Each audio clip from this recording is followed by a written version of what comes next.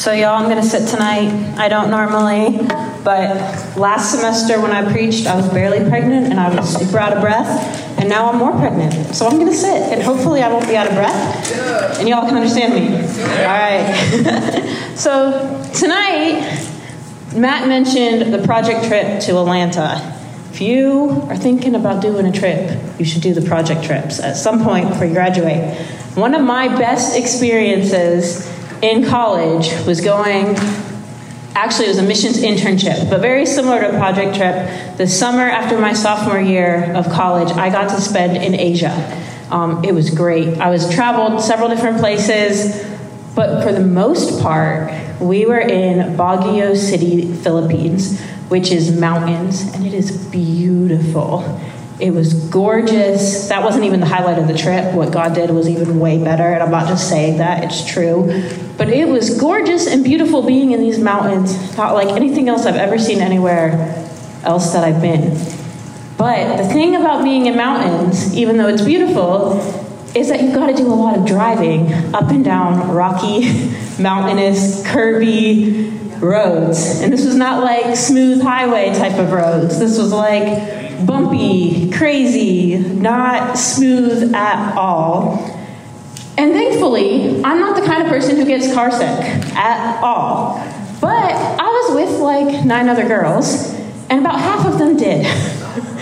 And so every time we'd go on one of these trips to some village or some place, we would be in usually a van or some vehicle, and they would always put me in the back. And the thing was, very rarely would there be extra seats. Very rarely would there be the same number of bodies as there were seats. Usually, there were more people that should have been in the van, and I'm in the back because I don't get car sick, seasick, whatever, ever. So they put me in the back, in the middle, and then crammed all these people around me. I don't get car sick, but I really do not like tight squeeze places. I want my personal space. Like, I love people. I don't mind like a hug and physical affection, but like, I need my space. I get claustrophobic, right? And so this missions trip was awesome, but it was a summer of stretching for me in terms of feeling trapped physically, right? I've also had times in my life where I've felt trapped emotionally, relationally, spiritually. One of the first times I can remember was starting middle school, and my family moved for the 9th time. I wasn't even 11 yet, and we had moved again. And I was not happy about it. Man, I had just finally solidified my friend group, felt like I was in a good routine, I knew what was going on in the world, and all of a sudden, we're in a new city, new church, new school, new home, and everything felt like it had turned upside down. Other life events occurred, and I didn't know how to process any of it. I started to feel depressed and anxious, didn't know how to talk about it, didn't have tools to manage it, and I felt trapped emotionally. I felt trapped, like I had no way out, nowhere to go, no one to talk to. Several years later, as an adult, I felt trapped in a relationship with a friend who I had tried to process some hard things with, and unfortunately, even though I thought it would be cool, she ridiculed me and put me down for the questions I asked, and I was like, man, how do I go forward in this relationship? What do I bring up? What do I say?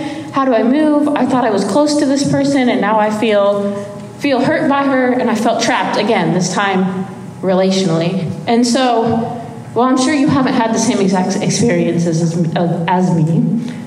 I'm sure we can all relate to that feeling, of feeling trapped, of feeling claustrophobic in our life situations, of being desperate for something to change, for something to be different, to get out of a place of just being stuck.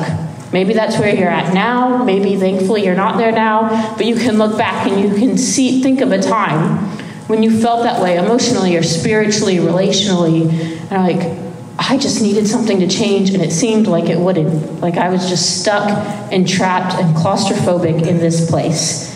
And if so, I think you can probably relate to the main character of the story we're going to look at tonight in the Bible. So this guy, I'm going to give a little backstory before we read it. We don't know his name. We know very little about him, but we know 2 factors. One, that he was a Samaritan. If you know anything about biblical history, about Bible times, When Jesus walked the earth, the Samaritans were looked down on by the Jews. There was racism, essentially, that was taking place. And so the Samaritans would have been an outcast, not part of larger society, deemed as less than. This guy was also a leper. So leprosy, if you don't know, is just like a skin disease. It's actually like a classification for several skin diseases. And like now we know how to treat that kind of thing and what to do about it. But in the time that this story takes place, they didn't. Like there wasn't medical treatment.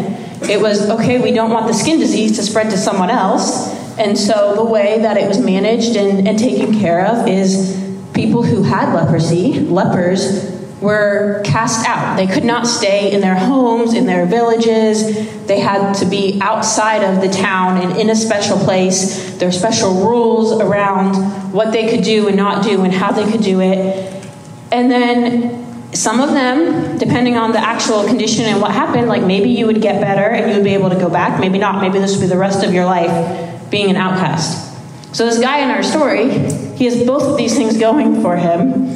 He has leprosy, and he's also Samaritan, looked down upon by like the popular culture around him at the time. And I imagine that he probably felt a little bit desperate for change and stuck in his situation. But we're going to find out today in our story that he meets Jesus and things start to change. So we're going to read in Luke 17. It's going to be on the screen. It's also in YouVersion. If you all don't know, you can pull up the Bible app. It's literally the one that says Bible, the little brown box, and go to the events tab and find and follow along with the notes there. But we're going to read in Luke 17, starting in verse 11. It says, while traveling to Jerusalem, this is Jesus, passed between Samaria and Galilee. As he entered a village, 10 men with leprosy met him. They stood at a distance and raised their voices, saying, Jesus, Master, have mercy on us. When he saw them, he told them, go and show yourselves to the priest. This is what they were told to do. They'd have to go to the priest if they had leprosy, and the priest was the one who said, you're cleansed and you're clean and you can go back to your home. Or no, you're not clean. You need to be still out and not doing the normal thing because of your leprosy. So this is why Jesus says, go and show yourself to the priest. And while they were going, they were cleansed. But one of them, seeing that he was healed, returned and with a loud voice gave glory to God. He fell face down at his feet, thanking him, and he was a Samaritan. Then Jesus said, were not 10 cleansed? Where are the 9? Didn't any return to give glory to God except this foreigner? And he told him, get up and go on your way. Your faith has saved you. So, if I'm honest, I used to think that this story was a little strange. I totally believe that the Bible is the Word of God and is inspired by God and is applicable to us. Every part of it is applicable to us. That there's things in it for us to learn and grow from, and that God gave it to us for a specific reason. But I was confused by this story.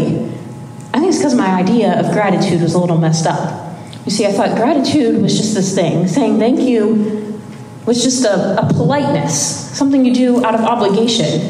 And so I would read this story and I'd be like, okay, so God, you want us to be polite? Like, what's the point here? Like, okay, we can be polite. This one guy felt obligated enough to go back and say thank you, and he was better than the other guy I met because of it. And that's kind of all I chalked it up to. I didn't quite get it. But as my understanding of gratitude has grown and changed, I've realized there's way more to it than that. So actually, gratitude is more than just politeness. It's more than just an obligation. It actually has a significant impact on our lives. And not just the person that we're like, oh, like if Kiko's like, thanks, Natalie, for whatever. Man, I feel appreciated. Like she thought of me. She realized like what I did and said thank you to me. And I feel appreciated. But not just that way. Like gratitude has a significant impact on the life of the person who actually has the gratitude and says thank you. Because what happens in the story, right? The guy goes back and he tells Jesus, thank you. He gives glory to God. He says, thank you for healing me. Thank you for cleansing me. And then it doesn't go on to say, Jesus really likes that he was appreciated. I mean, I'm sure he did. I'm sure it felt good to be appreciated. But actually then Jesus responds and says, he blesses the man and says that he, some translations will say blessed, some say saved, and both are right, looking at how it could be translated in the original language. But this guy is saved. It says, your faith has saved you as a result of this encounter, of coming back. And so it's not just the gratitude was all for Jesus. It ended up blessing this guy as well. And that brings me to the main thing I want us to get from the story tonight, is that gratitude creates more room in our lives for God to move. So gratitude, having a lifestyle, a mindset, a discipline of gratitude is worthwhile because it creates room in my life for God to move. So I'm not saying that gratitude is what saves us, right? The only way that we can be saved, that we can be made right with God, is by transferring our trust from ourselves to Jesus and what he did on the cross. We know that Jesus was born of a virgin. He was fully human, fully God, lived a completely perfect, sinless life, but still died a criminal's death on the cross and was raised to life 3 days later so that we could be in right relationship with God. He took that punishment, that death for us. And by choosing not to trust our own good works, the good things we do, but trust him, that's how we're saved. That's how we're made in right relationship with God. And there's all sorts of ways that God works in our life. So I'm also not saying man, if you're in a really hard situation right now, all you have to do is be thankful and you're going to be out of it. That's not true. I'm not trying to misrepresent here. But I do think that gratitude is one of the tools, one of the things that God uses in our lives to create space for him to work. So here's a question. How important is gratitude? Is this just the one time we see it? If something's important to someone, they talk about it a lot, right? Usually. So Kimber really likes Star Wars. If you've spent time with Kimber, you've heard her talk about Star Wars. I don't even know Star Wars. And sometimes we'll talk about something and she'll be and I'm like, is that Star Wars? Because it's just Kimber. That's who she is. She likes it. It comes out. If you spend time with me, you've heard me talk about my kids. Unless you just met me tonight, you have heard me talk about my kids. I love them. I spend a lot of time with them. I have stories of cute and crazy and ridiculous fun things they do because I love them. They're important to me, right? So what about God? We would stand to reason that if something's important to God, he's going to bring it up a lot. And especially in the Bible, this book that he's given us to understand, to know how to know him, to experience him. And so how much is gratitude in the Bible? It's actually a lot. Quite a bit. Obviously we can't hit on every single time tonight. But I do want to give a brief overview just to give us this idea of how big and how important gratitude is. So in the Old Testament, the beginning of the Bible, one of the first times we see gratitude is Joseph makes a promise to his father Jacob, and Jacob actually bows in gratitude to Joseph. That might be cultural, but it sounds like a pretty big display of thankfulness to me. And then there's King David, who we know is a man after God's own heart. And he, over and over and over again, prays prayers of thanksgiving and sings songs of thanksgiving.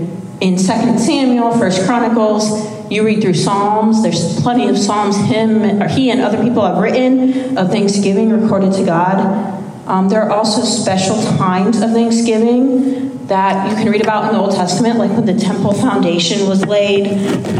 Other times when things were happening, there's these big parties, but they were parties and celebrations of thanksgiving to God. Daniel was even threatened. His life was threatened. And it doesn't, as a kid, I heard this story and I was like, then Daniel went and prayed. The Bible actually includes thanksgiving. Even after his life was threatened, if he continued to pray, it says Daniel went and prayed, and part of that was thanking God, as was his regular practice. There's even instructions for specific types of offerings and sacrifices of thanksgiving given in the Old Testament. And then when we get to the New Testament, which is when Jesus shows up in the story, the Gospels, we see numerous times that Jesus gives thanks. He thanks God before he multiplies bread and fish. He's eating a meal with his disciples, and he says thanks. He even thanks God for hearing him before he raises Lazarus from the dead. And then after that, we have Acts, which is this book about how the church, how Christians got established. And there's this idea, this modeling by Paul. He thanks God for some of the people who came to meet him, even though it was a ridiculously difficult, hard time. He thanked God for these people. And then I have a list of references that Hannah's going to throw on the screen, because I think these are really important. And so I didn't put every single verse up there, but y'all can take a picture or screenshot it from YouVersion to go back and look at these later if you want to study it yourself. But I'm going to read some of these. This is throughout, like the next part of the New Testament is called the epistles. Those letters that were written to the early Christians, the early churches, for them to, instructions for them essentially. Answers to questions, problems being resolved. And these are all examples of thankfulness or instructions of thankfulness. So I'm going to read some of these. The first one in Romans, Paul says, I thank my God through Jesus Christ for all of you, because the news of your faith is being reported in all the world. In Corinthians, he says, I always thank my God for you. In 2 Corinthians, he says, thanks be to God for his indescribable gift. In Ephesians, I never stop giving thanks for you. In Philippians, don't worry about anything, but in everything, through prayer and petition with thanksgiving, present your request to God. And then there's several in Colossians where he says, being rooted and built up and established in the faith, just as you were taught, and overflowing with gratitude. And then in this one in Colossians 3, he says 3 times in 3 verses, he says to be thankful or have gratitude. Again in Colossians, devote yourselves to prayer. Stay alert in it with thanksgiving. Okay, I could keep reading, but these are all instructions of thankfulness as you continue on down that list. And I would encourage you to go look at them later. And lastly, the very last book of the Bible in Revelation, we get a glimpse of eternity. And guess what we're doing in eternity? Thanking God. Praising God, thanking him for what he's done for us. So I think we can see from this, gratitude is pretty important to God. It comes up a lot in the Bible, right? Like that was a long list and that wasn't even everything. It matters. It's not just it's a polite thing to do. It actually is important to our Christian walk, to ourselves. It creates room for God to work in our lives. So what isn't gratitude, though? Can we do gratitude wrong? And I'm going to look really quick at another story. And this is actually a story that Jesus tells. Jesus tells the story. It's a parable. If you've been going to life group this semester, this school year, we've been studying the parables, stories that Jesus tells. And so this one is actually just in the next chapter over in Luke 18. And he's telling this story to illustrate a point about pride and trusting in ourselves. But I think it also shows us how we can get gratitude wrong. And so we're going to read that. I'm sorry, I thought I had it right on this page, and I don't. So I'm going to find it. Here we go. Luke 18, starting the first line. He also told this parable to some who trusted in themselves that they were righteous and looked down on everyone else. 2 men went up to the temple to pray. One a Pharisee, which was just a religious leader in that day, and the other a tax collector, who were looked down upon in that society. The Pharisee was standing and praying like this about himself. God, I thank you that I am not like other people, greedy, unrighteous, adulterers, or even like this tax collector. I fast twice a week. I give 1/10 of everything I get. But the tax collector, standing far off, would not even raise his eyes to heaven, but kept striking his chest and saying, God, have mercy on me, a sinner. I tell you, this one went down to his house justified rather than the other, because everyone who exalts himself will be humbled, but the one who humbles himself will be exalted. So in this story, the Pharisee uses the words thank you, but I don't think he actually had a heart of gratitude. It came from a place of pride. So here's the thing. Gratitude is appreciating someone, something else, because we recognize that there is goodness being brought into our life that is outside of ourselves. Pride is saying, man, I'm better. I'm better than other people. I'm good. Everything I've got is my own doing. It's the exact opposite of true, real gratitude. So when we say thank you, or use the terms thank you, or try to have this gratitude that lifts ourselves up and puts other people down, that's a comparison, that's not real gratitude. And that's not actually making room for God to work in our life. It's the opposite. It's pride, which actually closes off our hearts to God and doesn't allow him to work because it says, hey, I'm better. I don't need you. I don't recognize what you're doing because it's all about me. Y'all follow me on that? The difference? So real gratitude is humble. There's a humility in it. So if gratitude, having a lifestyle, a mindset, a discipline of gratitude is worthwhile because it creates room for God to work in our lives, what do we do about that? How do we become grateful people? And so for me, that looks like every day I spend time, when I spend my time with Jesus, I write down one thing I'm grateful for. Now let me say this. I'm going to give us some ideas. How do we develop gratitude in our lives? You could come up with something super elaborate. That's not going to be the best idea. Because you know what the best idea is? Something that you're actually going to do. Right? So it might sound super simple, writing down one thing every day I'm grateful for. But it's actually made a significant impact in my life. Significant enough that I'm talking to you tonight about gratitude, okay? Like, it works when we take a simple practice and we incorporate it daily and allow it to change us and to grow us and make room in our lives.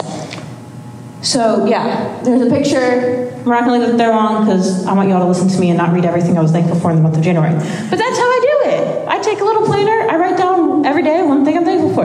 I think in January there were 2 days I was thankful for a heated house. It was cold. We had snow. I was thankful for heat, and I really meant it. So, yeah, that's just one idea. But, yeah, if you all want to look at it later, you can actually look at it later. But that's something that we can do. And I actually want to tell y'all, I didn't start with that. I started this because I was in a season of life, another season, where I felt stuck. I felt like there was nowhere to go. I was desperate for change, and I didn't know what to do. And so this particular time, I joined a support group of other people who could relate, because I'm like, well, maybe if I talk to people who can relate, things will get better. And that helped, but funny enough, the support group had homework. And guess what? Every week, I was supposed to make a list of 5 things I was grateful for. And at first, I was like, this is lame. Like, what is this going to do? And it was obligation. I would come up with 5 things that I knew I should feel thankful for, but didn't really feel thankful for, if I'm honest.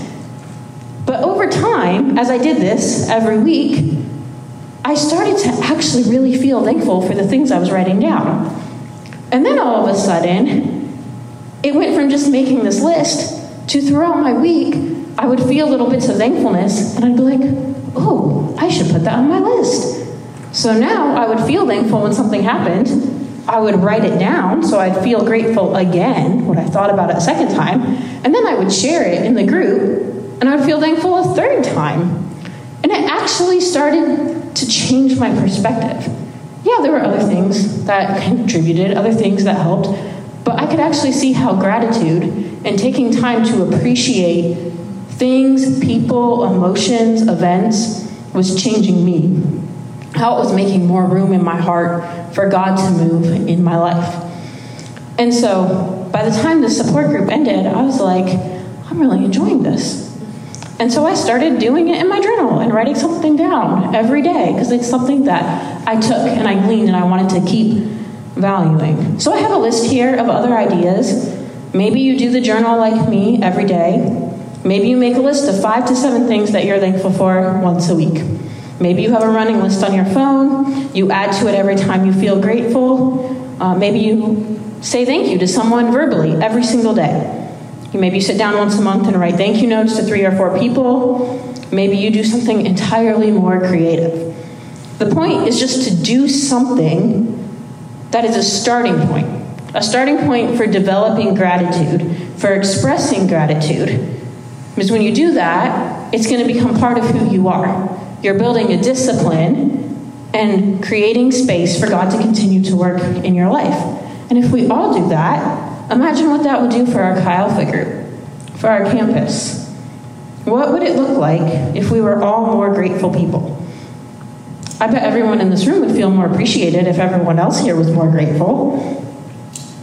I also imagine that we would be more attractive to our campus.